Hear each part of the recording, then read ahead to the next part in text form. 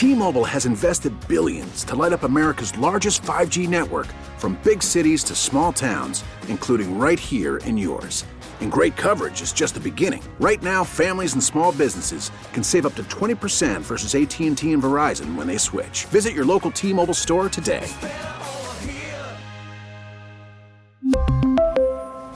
Plan savings with 3 lines of T-Mobile Essentials versus comparable available plans. Plan features and taxes and fees may vary. We get it. Attention spans just aren't what they used to be. Heads in social media and eyes on Netflix. But what do people do with their ears?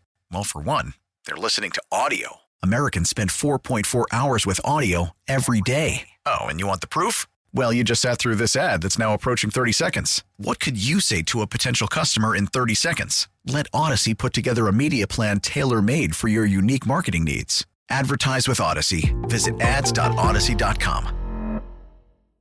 Welcome to Overnight America with Ryan Recker on KMOX. Sponsored by Michael's Flooring, the flooring experts. Michael'sFlooringOutlet.com. Yeah.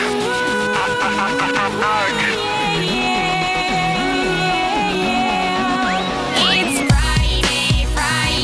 Gotta get down on Friday. Everybody's looking forward to the weekend. Partying. Yeah, man, we've been waiting for this one, haven't we? Rebecca Black bringing in the weekend. I feel like things have gotten somewhat better as of late when it comes to just the constant, nonstop election season that we just went through, and then the aftermath, nonstop. I needed the break of Christmas to take it easy, and then it picked right back up, and I feel like it's going to be just kind of at this level for a long time. So if there's something you want to talk about, you can call in now at 314-436-7900 or 800-925-1120. Always a good time to have you on the show. And this is a pretty big deal at KMOX.com, a report. Adam Wainwright returns to the Cardinals for 2021. Looks like the Cardinals have not yet announced the deal unless something has changed between the last time I checked in when this report came out about 6 o'clock tonight. Excuse me. Wainwright's new deal with the Cardinals believed to be for about $8 million, according to John Heyman. He's an insider there with radio.com. And as a local guy, you know, this is what John Heyman says, local guy and a legend in St. Louis for good reason. And he's award-winning. He's won all kinds of different love and affection from everyone here in St. Louis, all that he does for the community, all that he does on the mound. Think about with the great run that the Cardinals had a couple of seasons ago, and watching him up there doing what he was doing was just fantastic and remarkable to see him take it all the way to the nearly to the World Series. Got close, but not quite. And no one thought they could do something like that. I just hope this indicates that Yadier Molina is on the way back to St. Louis, too. I'd love to see those two together, even if it's just one more time. I would love to. And they work so good together, and it's amazing. In sports, it's amazing at that age, 39 years old. He was the oldest player in the National League last season, coming back and arguably one of the huge, more reliable starters. And last year, he led the team with 5 wins, started 10 games, pitched, 65.2 innings, 54 strikeouts. Keep in mind, it was a shortened season last year and everything else. He ranks 4th in Cardinals history in pitchers for WAR, WAR, third in all-time wins. You can tell I'm not a big baseball fan because I have no idea what a WAR is. Don't know. Win ratio or something, I'm guessing. Second, wins above replacement. Okay, that's what it means. Yeah, I'm a hockey guy, so when I see something like that, it's a statistic that they don't track in hockey. Third all-time in wins, second all-time in strikeouts, 6th all-time in innings pitched in Cardinals history, 4th all-time in games started, and 3rd all-time in strikeouts to, I guess that's batter's rate. But I look at that and I think, man, it's nice to know this could be the goodbye. This could be the let's go one more time around. Let's do it for the fans. Let's see if there's anything left in the tank. And it's kind of like that for Tom Brady in a way. Now, he's going to the Super Bowl and playing, and I don't feel bad. I look at that and I say, I don't feel bad. He's been there so many times. I know there's a lot of people that hate it, but man, we're looking at the greatest quarterback of all time, still doing it up until the old age. We're talking about him leaving his team, starting over in another city, and taking that city to the Super Bowl first year he's there.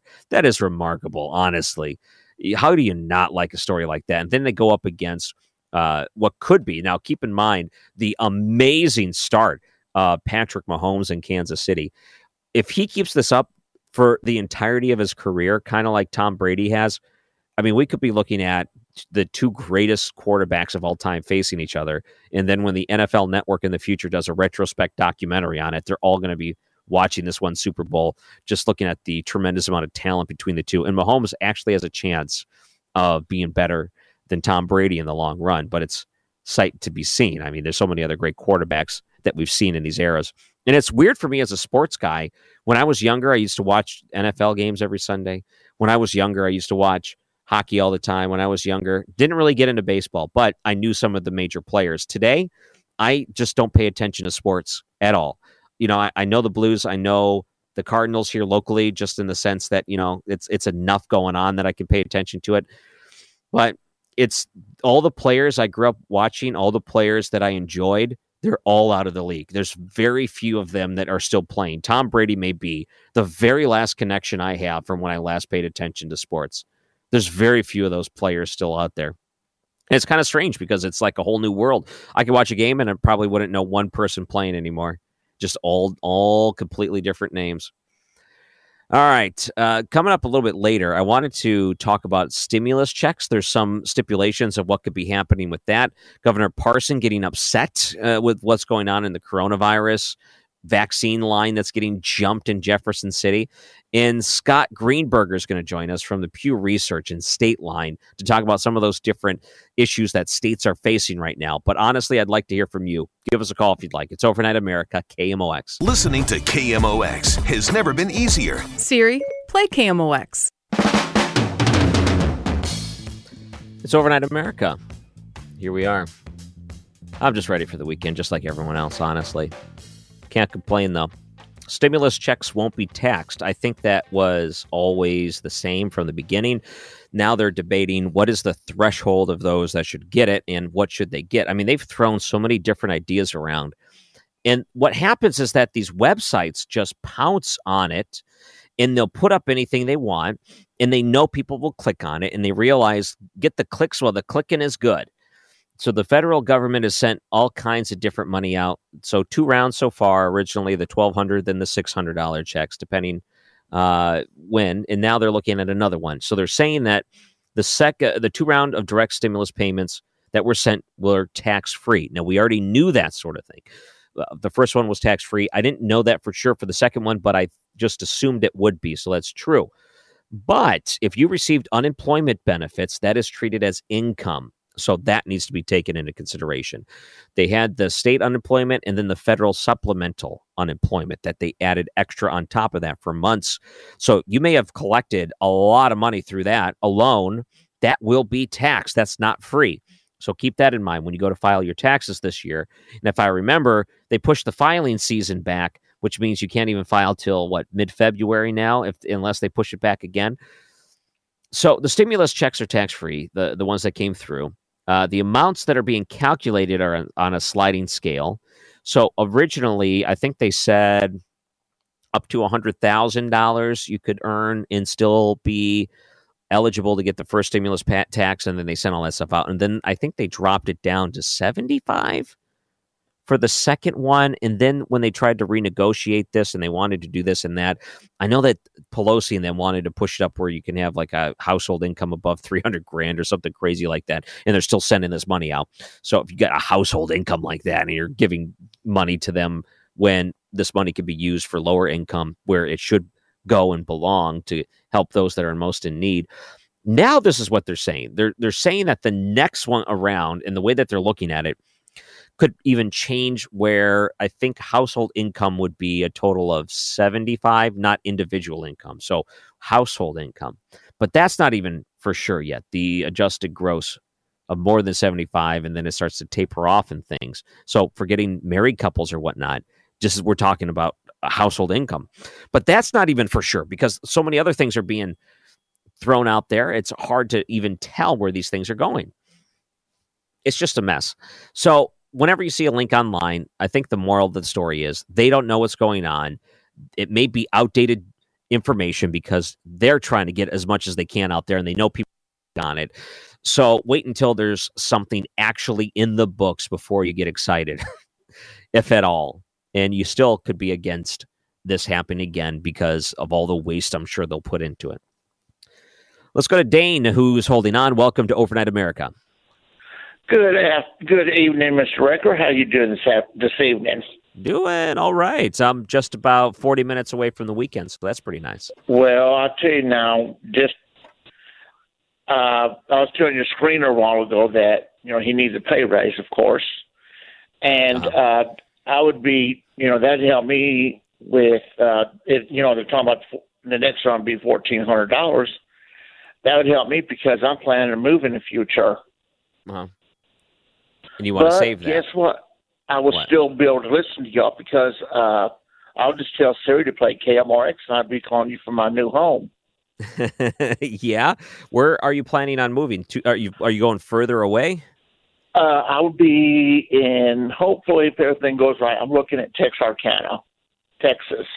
Oh, wow. That's pretty far. But you can still get 11:20 a.m. there. But, of course, the streaming's always great. Well, I used to live in Texarkana back in the early 90s.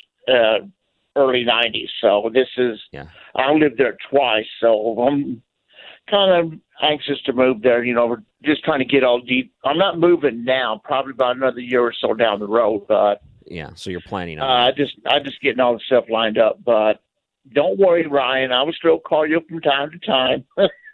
From Texas. I'm glad that you still listen. That's what that helps. And even listening on a smart device or downloading the podcast helps too. Well, I'm the only thing that's going to be changing is going to be my address. My phone number is going to be the same. So when I call y'all, it will still show up as Edwardsville, but I'm going to be in Texas. So okay, I'm not changing my cell number. It's cold tonight. I keep looking at the temperatures there in the teens. That's very chilly. Oh yeah, it's cold and then saying Dallas is going to be in the near 60 today. So I'm like, that's why you're moving. I get it. Yeah, when it's warm, it works. Well, it's just a lot of places in Texas are open now, as opposed to Illinois. Yeah, that's what my wife keeps telling me. She said, "Hey, just make sure we go to someplace warmer if we have to." That's well. Her you only have a good night, Ryan, and I'm hoping we get those $1,400 checks. I'm okay. Looking forward to that. But Thanks, you have Dane. a good night, and don't work too hard next week. I'll try not to. I hope it's easy next week. This week was a somewhat easy week, mostly because of all the interviews we had scheduled, and there were some really good interviews. If you go back into the Overnight America podcast for this week, just go download all of them. That helps me. I mean, it helps me feel like this show is enjoyable enough where people want to listen to it, even when it's not listening to it live. So if you want to go download the podcast, go download all of them, just because that always helps. I saw this over on KSDK. I got the story from them, but this was part of an address from Governor Parson where he's talking about the different lawmakers that jumped the line in order to get the coronavirus vaccine. Now, that is pretty lousy, right? So if you are sitting there and there is a order of priority and you're not in that order of priority, should you really feel bad when you get called out for it? No, I don't think so. Governor Parson is right to do this, and I'm glad that he did. Take a listen to part of his address here. Everybody in this building knows what the guidelines are to get a vaccine. If you got a vaccine yesterday and you don't have underlying health conditions and you're under 65 years old and you used your position to be able to get a vaccine, is totally uncalled for. And for the minority leader to come out and say there was confusion about it to try to cover up why they all run over there and got a vaccine is totally inappropriate. Everybody in this building knows what the guidelines are. And legislatures, by all means, should not be able to jump to the front of the line. And for the people that were in line, 65-year-olds, the people that qualify for that shots, definitely deserve better than that from elected officials here in this state. Everybody is going to stay under the guidelines that we have, that we've established, and we're going to continue to do that. So I want to make sure that's very clear. There's a lot of misinformation there, but really what happened is people just went over there and they tried to use their positions to jump the line. It was the simple truth of what happened. Yeah, and It's not just in Jefferson City with certain lawmakers. What if we were to look at the priority in the county? So when you have first responders, should the members of city council be put into the front of the line over first responders or those that are frontline responders or anything like that? I don't think so. What about if you're the press secretary or communications director for Sam Page? You think that maybe she would be able to jump the line in front of the first responders or teachers or those that are a high risk? Do you think that should happen? I don't think so either. And then again, when you look at it online, and if you're working with Sam Page, it seems like you get to jump the line. Why is that happening so much in the county? Why is that? That shouldn't happen. You know, if you've got a lineup of people that are doing work day in and day out, and for some reason you feel like it would be in your in your best interest to pull the political strings that you have in order to get this before anyone else, even if you're not in a high risk category, even if you don't qualify right now, but still you feel like, well, I know a guy, so I'm going to be able to do this. That's lousy. And shame on all the people in Jefferson City and the legislators that decided to do that, honestly. They shouldn't be doing that. My parents called me today and they wanted to know, hey, should I get the vaccine? And I said, well, I don't have any hesitation. Like if I were you, I would have no hesitation going to get it. If the doctor said you qualify and you can do it, and they do, you know, they're up there in age and they have the ability to do it. And I said, I'd have no hesitation. But for me, you know, I'm young, my family's young. We're not in a high risk category. We don't have underlying issues that we have to deal with. I'm not working out into the public. I'm not having issues that way. No, for me, I don't mind holding off. It doesn't bother me one bit. But I wouldn't ever try to use any little power I may have and say, oh, hey, look at that. Broadcasters are important, so we need to get up there. I would never do something like that. And it's kind of lousy to think that there were people that took advantage of the situation and tried to jump the line. Pretty lousy. A couple other clips that I have that I didn't get a chance to play here. I almost want to play the parent going off with the school board thing again. I'm just going to do that because this is so great. This is great audio.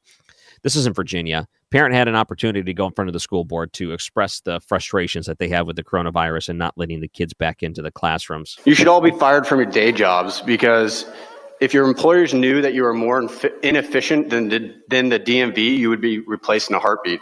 I literally just finished a conference call because I'm having to multitask to be here to address you guys. You're a bunch of cowards hiding behind our children as an excuse for keeping schools closed. You think you're some sort of martyrs because of the decisions you're making when the statistics do not lie that the vast majority of the population is not at risk from this virus. The garbage workers who pick up my freaking trash risk their lives every day more than anyone in this school system. Figure it out or get off the podium. Because you know what? There are people like me and a line of other people out there who will gladly leave your seat and figure it out. It's not a high bar. Raise the freaking bar. Oh, man. I'm going to give staff an opportunity to make sure that the microphone have been. Please wipe it down ahead of time, please, because we don't want anything to infect us. Sir, your time is finished. Can you please leave the boardroom? It's okay. Don't worry. Thank you. I'll be back next time. And the next time. To open the freaking school! Even on the way out, he's yelling. What a great line. Figure it out! Figure it out! Figure it out! This is pretty good. I like that he gets progressively more excited. And it goes from agitated to upset to pretty upset to I'm just going to release some steam. Way to go, this guy. He's in Virginia. I hope that the next time he takes the podium, that this is also recorded and shared. I'd love to hear the follow-up to this one in Virginia. I really would. It doesn't make me want to start watching school board meetings or anything because I'm afraid I'm going to miss out on these natural opportunities. But still, even county meetings have been pretty tame lately. Good for them and Lisa Clancy and all that after they tried to steal that chair. Things got pretty heated there for a while, but hey, somewhat tame. Maybe we'll have to get another update from our friend in the county there we'll maybe do that next week and see if things are starting to get a little bit better. But otherwise, what about those issues that are going around to different states? It seems like Missouri is one state and every other state has their problems. But you know what? There's a lot of universal issues that every state has. Scott Greenberger from Pew's State Line, they're going to join us after the break on Overnight America, KMOX. News Radio 1120, KMOX, the voice of the Cardinals. And welcome back to Overnight America. See, I'm messing pretty much everything out tonight, so we're going to hope for the best here, because mostly I have been trying to do about a couple of things in the background. Joining us now is the executive editor of State Line, and every year we have on someone to talk about the state of the states. It's a series where they go through and look at some of the issues each state is facing. And Missouri, one of those states that faces problems that a lot of other states do. Joining us now is that executive editor of Pew's State Line, Scott Greenberger. Thank you for coming on to KMOX. Thanks so much for having me. It's great to be here. You know, I think I called you John before the break, so I apologize. You're probably sitting there listening and thinking, "Oh." So what? So the state of the state, we look at the different issues that states are facing, like Missouri. And every day this week, State Line, what you've been doing is putting together some of the different things that you are monitoring in each state. Like on Monday, legislating for the courts, the national reckoning on Tuesday, public health on Wednesday, helping people hurt by the downturn on Thursday, and redistricting on Friday. So I wanted to look at each of these points, and if you have any input or how Missouri might fall into it. And let's go to the beginning, legislating for the courts. Sure. So this the story that we ran Monday, legislating for the courts, talks a lot about, focuses on the issue of abortion rights and the fact that former President Trump appointed more than 220 judges to the federal judiciary. The Supreme Court nominations and confirmations got the most attention, but there were many, many other judges appointed. And as a result of that, most of those judges, of course, have a conservative outlook. And so that is prompting a lot of activity in the abortion debate from both sides of the issue, actually, because people who would like to curb abortion rights have been emboldened to pass legislation that places new restrictions on it, because they're thinking that if those laws are challenged in the courts, that they're likely to get a favorable hearing and favorable rulings. And then on the other side, people who are supportive of abortion rights, they want to pass legislation in states that are already pro-abortion rights to enshrine those rights in law, just in case the Supreme Court ends up overturning Roe v. Wade. Yeah. So as states watch this sort of thing, a lot of times each individual state has their own laws and how they approach it, like here in Missouri. Normally you see more red states, more restrictive in different ways that they handle it. So how does Missouri fall into this? Is there anything unique about this state? Well, Missouri is a red state, of course, and it does definitely fall squarely into the column of states that have taken steps to restrict abortion rights. You may remember a couple of years ago, a year and a half ago in August 2019, a federal judge in Missouri blocked the state from enforcing a ban on abortions after the 8th week of pregnancy, but it let stand other aspects of that law. The judge did not block the parts of the law banning abortions motivated by race, sex, or a Down syndrome diagnosis. I don't know. Missouri's gone pretty far in the direction of restrictions already, so we don't anticipate a whole lot of action on that front in the current session. But in many other states, they will be trying to enact new restrictions, and perhaps in Missouri as well. You know, I'm kind of surprised this is one of the larger issues that states are facing, mostly because of everything else that's going on in the world. I feel like when we started talking about the virus and reaction and economies and things like that, for the most part, people were really focused on their finances, their family, their home, their job, and stuff like this. I don't even know we talked about it last year. It seems like this was just kind of like pushed away.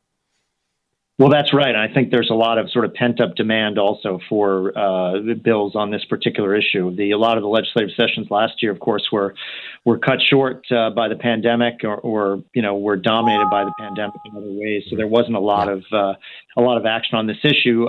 But I think there will be this year as state lawmakers return. So it's almost like there's some business that needs tending to in that case, and these are some of the things that they're going to be catching up on. So let's look at legislating. Go ahead. Sorry.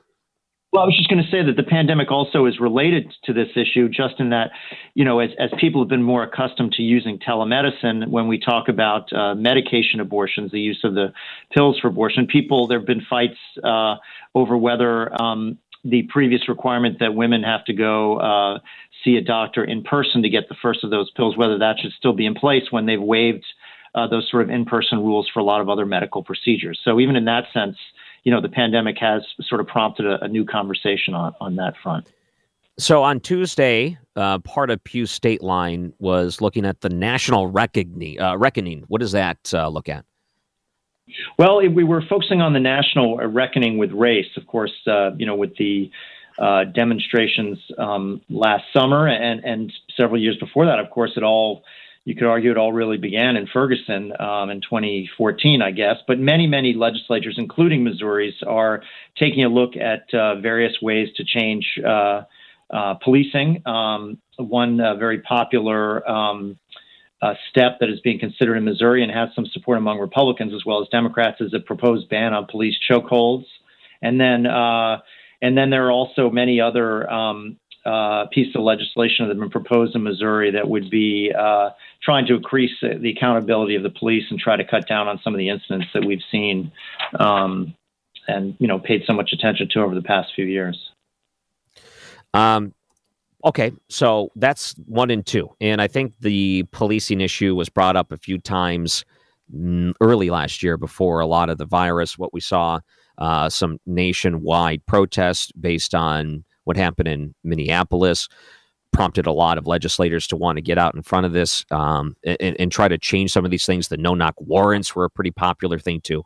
So that's always going to be one. And I think there's a lot of bipartisan support on the way that they try to handle this. Another thing is public health. And I think this is probably the thing that's on the top of everyone's mind.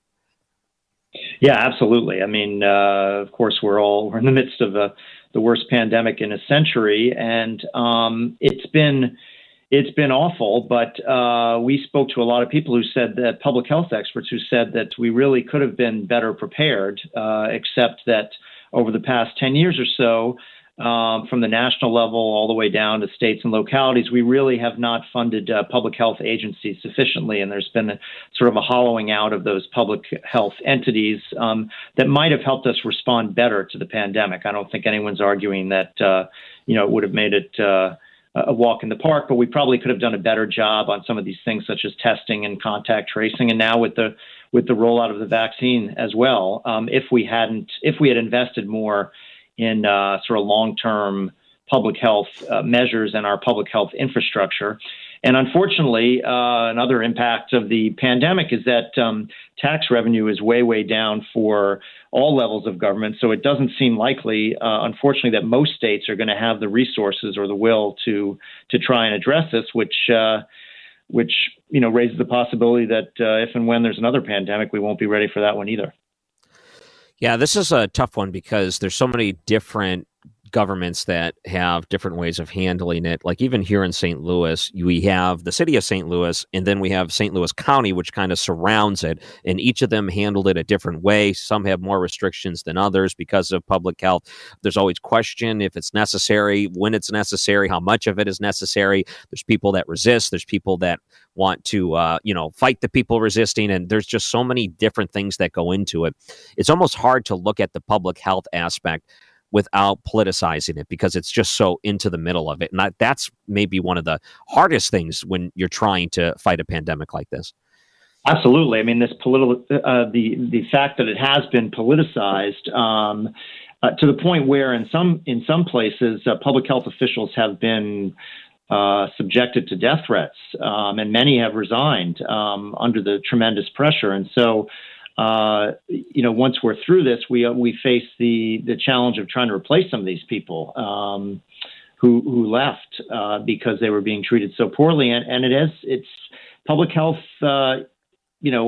I think people were surprised at how politicized it became when the issue, I heard an ad, we're waiting to come on for urging people to wear masks. I mean, that kind of thing has become a real tension point in a lot of places in the country, and that has dissuaded people from wanting to remain in the public health field.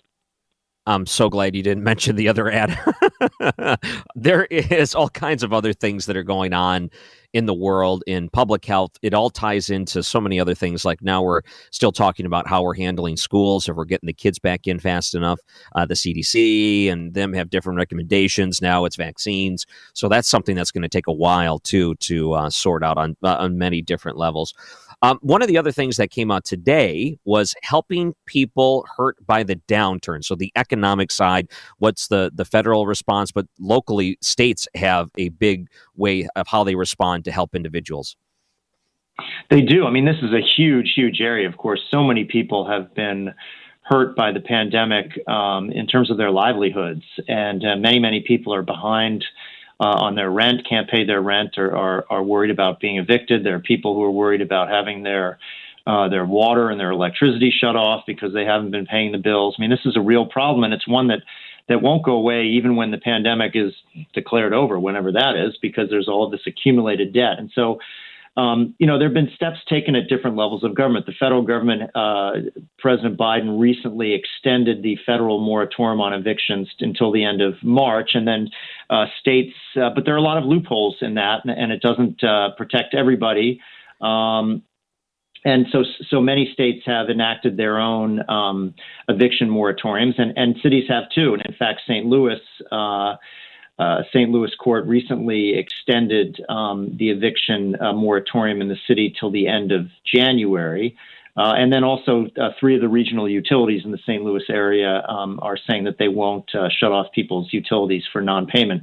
But this is a long-term problem as well. Of course, if people can't pay their rent, then landlords aren't collecting the income, and many of them may have mortgages that are mortgage payments that they have to make. So it's a real problem. Some of this federal money that was just approved as part of the latest stimulus, states are using that for housing-related relief, but nobody thinks that it's going to be enough. So this is a problem that's going to be with us for a while.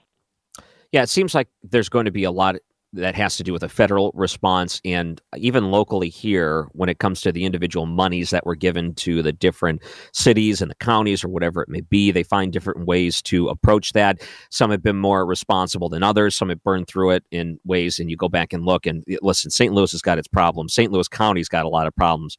So this is something we follow pretty closely. It's hard to imagine that a local and a state response is going to get it done. It seems like the only way they're going to be able to help people is on a federal level, because if they're going to continue this national moratorium on evictions, it seems like the federal side is going to have to bear the burden when it comes to the amounts of money that'll be lost when people at the end of this can't pay with their back rent. So there's probably going to be another stimulus in the future. Well, yeah, I mean, certainly, the Biden administration and the Democrats on Capitol Hill here in Washington are trying to come up with a new package right now, one that would be much larger than the last one that President Trump signed. That one, I think, was in the neighborhood of $900 billion, that last one. And this one, I think President Biden is talking about something like $1.6 trillion. So, yeah, I mean, certainly there is debate ongoing in Washington, D.C. over how much more money is going to be needed right away. And as far as Biden's concerned, that's just, I think he's referred to that as a down payment. He thinks there would have to be even more than that afterwards. So, yeah, there's a lot of need out there. The other thing is going to be released tomorrow, and I should probably mention that while we're having this conversation, if someone wanted to see the reports and how they play out in the different states, where can they actually find these? Yeah, that's on our site, stateline.org. The articles are all posted there. stateline.org, and Pew's State Line executive editor, Scott Greenberger, joining us. Tomorrow, we talk redistricting. That's what you're going to be posting on stateline.org. It may be a preview of that. How is this time around different than any other time? Because mostly we talk about redistricting in a way of gerrymandering and how they break down House seats, things like that. Is there anything that's unique to this one? As in, is there anything different than what we've discussed in the past? Well, I mean, it's a big deal whenever it happens because it only happens every 10 years after the census, based on the population changes that are reflected in the census. Each state has its own process for drawing the state legislative lines and also the district lines for the U.S. House of Representatives. In the past 10 years, we saw a lot of court cases, fights over this, where Republicans who had taken control of a majority of state houses in the 2010 elections used that power in 2011 and beyond to draw the maps to their benefit, which the Democrats do as well when they're in control. And a lot of those maps were challenged in court, and in some cases, states were forced to redraw them, sometimes more than once. And one of the results of that actually is that many states have decided that they wanted to move away from a system under which state legislators are the ones who draw the lines and move to some sort of system where a commission, either nonpartisan or bipartisan, does that. So many states have moved in that direction over the past decade. Missouri actually is an interesting case because it's the one state that voters did approve a change, taking it away from state legislators and giving the responsibility to a nonpartisan demographer. But then in 2020, in this most recent election, they reversed themselves again, the Missouri voters, and decided to go back to a system under which legislators would do it. That was pushed by Republicans who dominate the state government of Missouri, and many people who opposed that switchback said that voters were misled and didn't really understand what they were doing with that. But Missouri is a very interesting case. Are any other states like Missouri in that case? Do you find that they all tried to approach it before the census, or is Missouri in the minority in that sense? Well, Missouri is in the minority in that it made the switch and then switched back. Other states did decide to move away from the process, putting the process in the hands of legislators, and instead coming up with some sort of other system designed to eliminate what is generally called gerrymandering, which is the drawing of the districts in such a way that the majority party makes it very, very difficult for the minority party to pick up seats. Okay. So again, if people wanted to read some of these different issues that states are facing, you can go through them, realize there's going to be ties to Missouri, but then you can also find out, because I mean, we at night here at KMOX reach like 35 different states. So they may be listening where they're at and curious about their own individual states. Is it just easiest to go to stateline.org? Yes, that's right. And we what we do with these stories and all the time actually is we try to cover state and local policy from a national perspective so people can compare what's happening in their state to what's going on in other states. So I think it's designed to be for a national audience, for people who live in any state. So I think any of your listeners would find it interesting.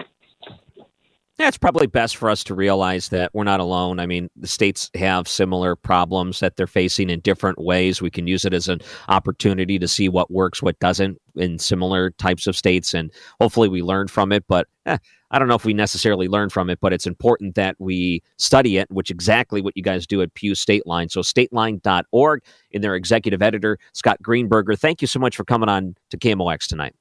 Yeah, thank you very much for having me. It was fun. And he joins us on the Bomarito Automotive Group guest line on Overnight America, KMOX. Now back to Overnight America on KMOX. Sponsored by Michael's Flooring, the flooring experts. MichaelsFlooringOutlet.com. This is one of the headlines I saw online and immediately thought, this will be a fun topic for tonight. It says, a lawsuit was filed accusing Subway of selling tuna that doesn't actually contain tuna. Oh, man. These fast food lawsuits, they go through ebbs and flows. You remember Taco Bell had a lawsuit, and then they found out to be well, that's actually not the case, not true, and they were able to defend themselves. I wonder if it's going to be similar to this sense. And I'm getting this from the blog called The Delish. The lawsuit against Subway accuses the chain of selling tuna subs and wraps to customers that don't actually contain tuna, according to the Washington Post. Filed in the U.S. District Court, Northern District of California, of course. Why wouldn't it be filed there? It says that the plaintiff says the mixture of various concoctions that do not constitute tuna. That's such a great legal term. Concoction that does not constitute tuna, blended together by defendants to imitate the appearance of tuna. Subway spokesperson said, these claims are meritless. Tuna is one of our most popular sandwiches. Our restaurants receive 100% wild-caught tuna mixed in with mayonnaise, served fresh, blah, blah, blah. Makes me want to get a tuna sub from Subway. It's been forever since I had those. You know, I stopped going to Subway the same time they stopped the $5 footlongs. That gimmick was so good. I mean, it got you in the door, and I just don't go there anymore. I love Jimmy John's, but man, now that I'm thinking about a tuna sub, maybe it's just that time of night. Maybe it's just right to go get one, but I'm not going to. Maybe in the future, though. It makes me wonder what exactly will happen here. Could possibly make the lawsuit open to anyone who bought a tuna product from Subway after 2017 or January of 2017 could get in on this. Well, that does it for us here on Overnight America. We'll be back again on Sunday night, and I hope that we get to spend some more time on Sunday night. Maybe it'll be a little bit warmer, but if not, download the podcast. That'll always warm your heart. Ryan Wrecker Radio on Facebook is a way you can connect with me. Enjoy the rest of your night. A couple of replay hours coming up next, and have a good weekend. Bye. My heart beats with the lonely rain, wishing I could see your face again. Change the dial on the radio, find something playing kind of bluesy and slow. If things were only like they used to be, we'd be lying in love tonight. I wish you'd call me on the telephone. I don't want to spend another night alone, sleeping with the radio on. It's the only way I can make it till dawn, sleeping with the radio on. You're on my mind, and I can't forget you. Let's take the rest of the day to get it back together, and I'll unplug the telephone. Now that you're here, I'm gonna love you forever.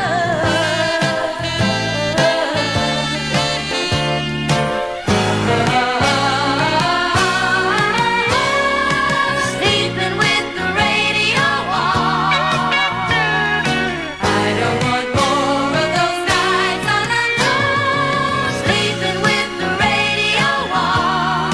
You're on my mind, and I can't forget you. Sleeping with the radio on. I don't want more of those nights all alone. T-Mobile has invested billions to light up America's largest 5G network, from big cities to small towns, including right here in yours. And great coverage is just the beginning. Right now, families and small businesses can save up to 20% versus AT&T and Verizon when they switch. Visit your local T-Mobile store today.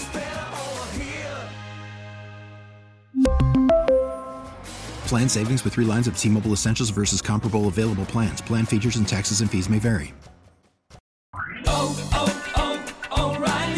Protect your vehicle's engine with a full synthetic oil change and save with Mobil 1 at O'Reilly Auto Parts. Purchase 5 quarts of Mobil 1 full synthetic motor oil and receive a $10 O'Reilly gift card after rebate. See store for details. With your Mobil 1 purchase, you'll also receive 2 times points during O Rewards Bonus Points Month at O'Reilly Auto Parts. O'Reilly.